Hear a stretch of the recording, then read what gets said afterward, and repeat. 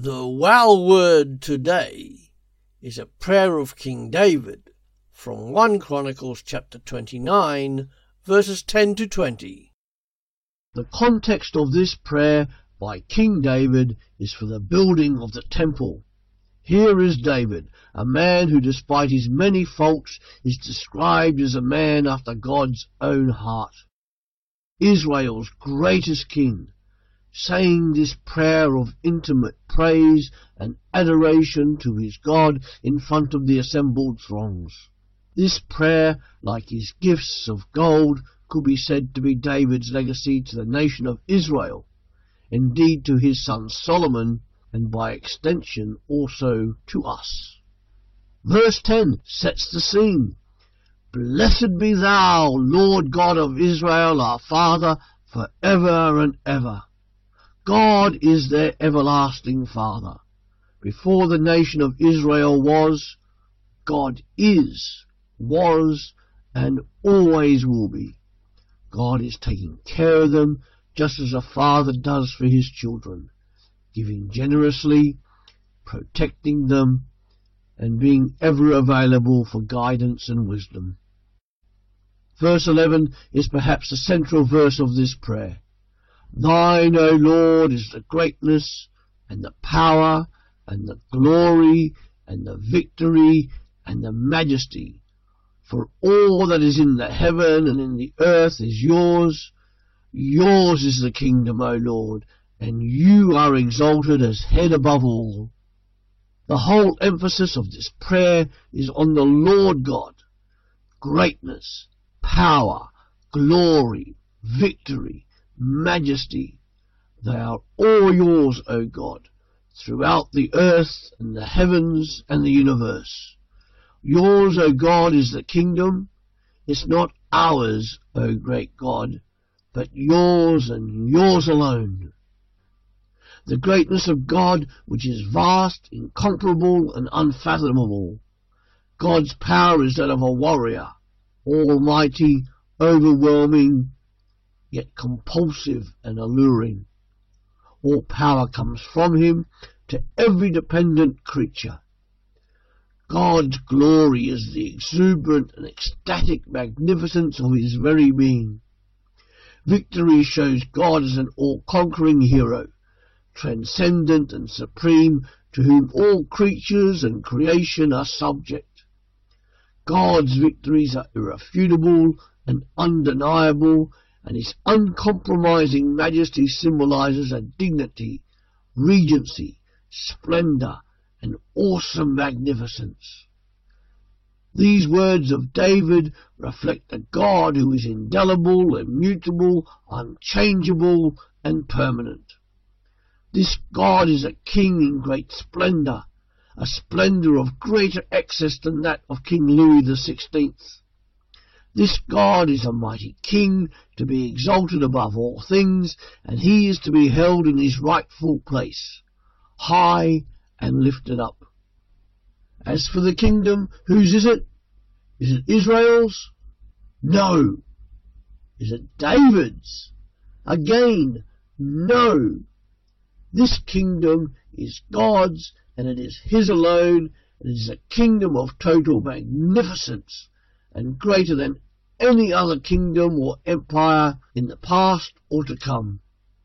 Indeed, Jesus is probably quoting here in what we would call the Lord's Prayer, which we will come to later. This God, our God, cries King David, is no impersonal statue or idol like the surrounding nations.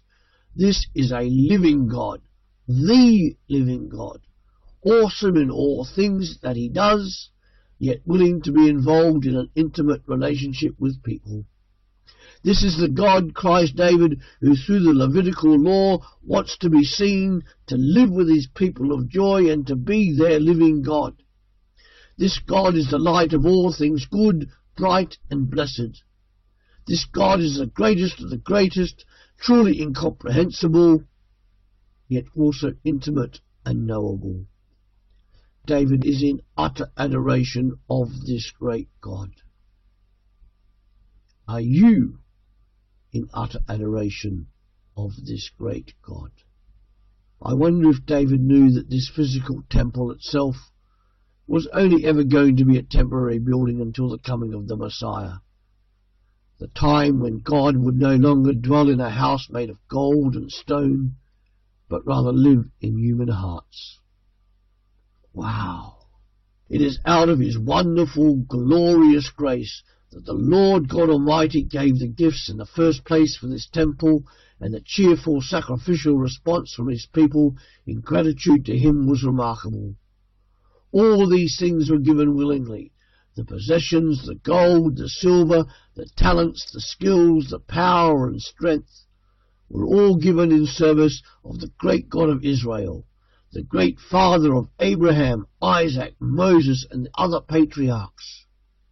Surely this is a God worthy of all praise, worship and life commitment. Then in verse 14, David continues, unabated, "But who am I and what are my people that we should be able to offer so willingly after this? For all things come from you, and of your own have we given you." It's all about God for David.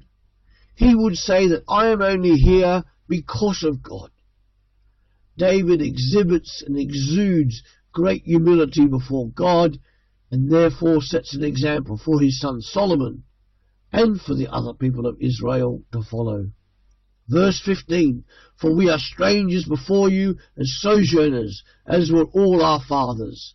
Our days on the earth are as a shadow, and there is none abiding."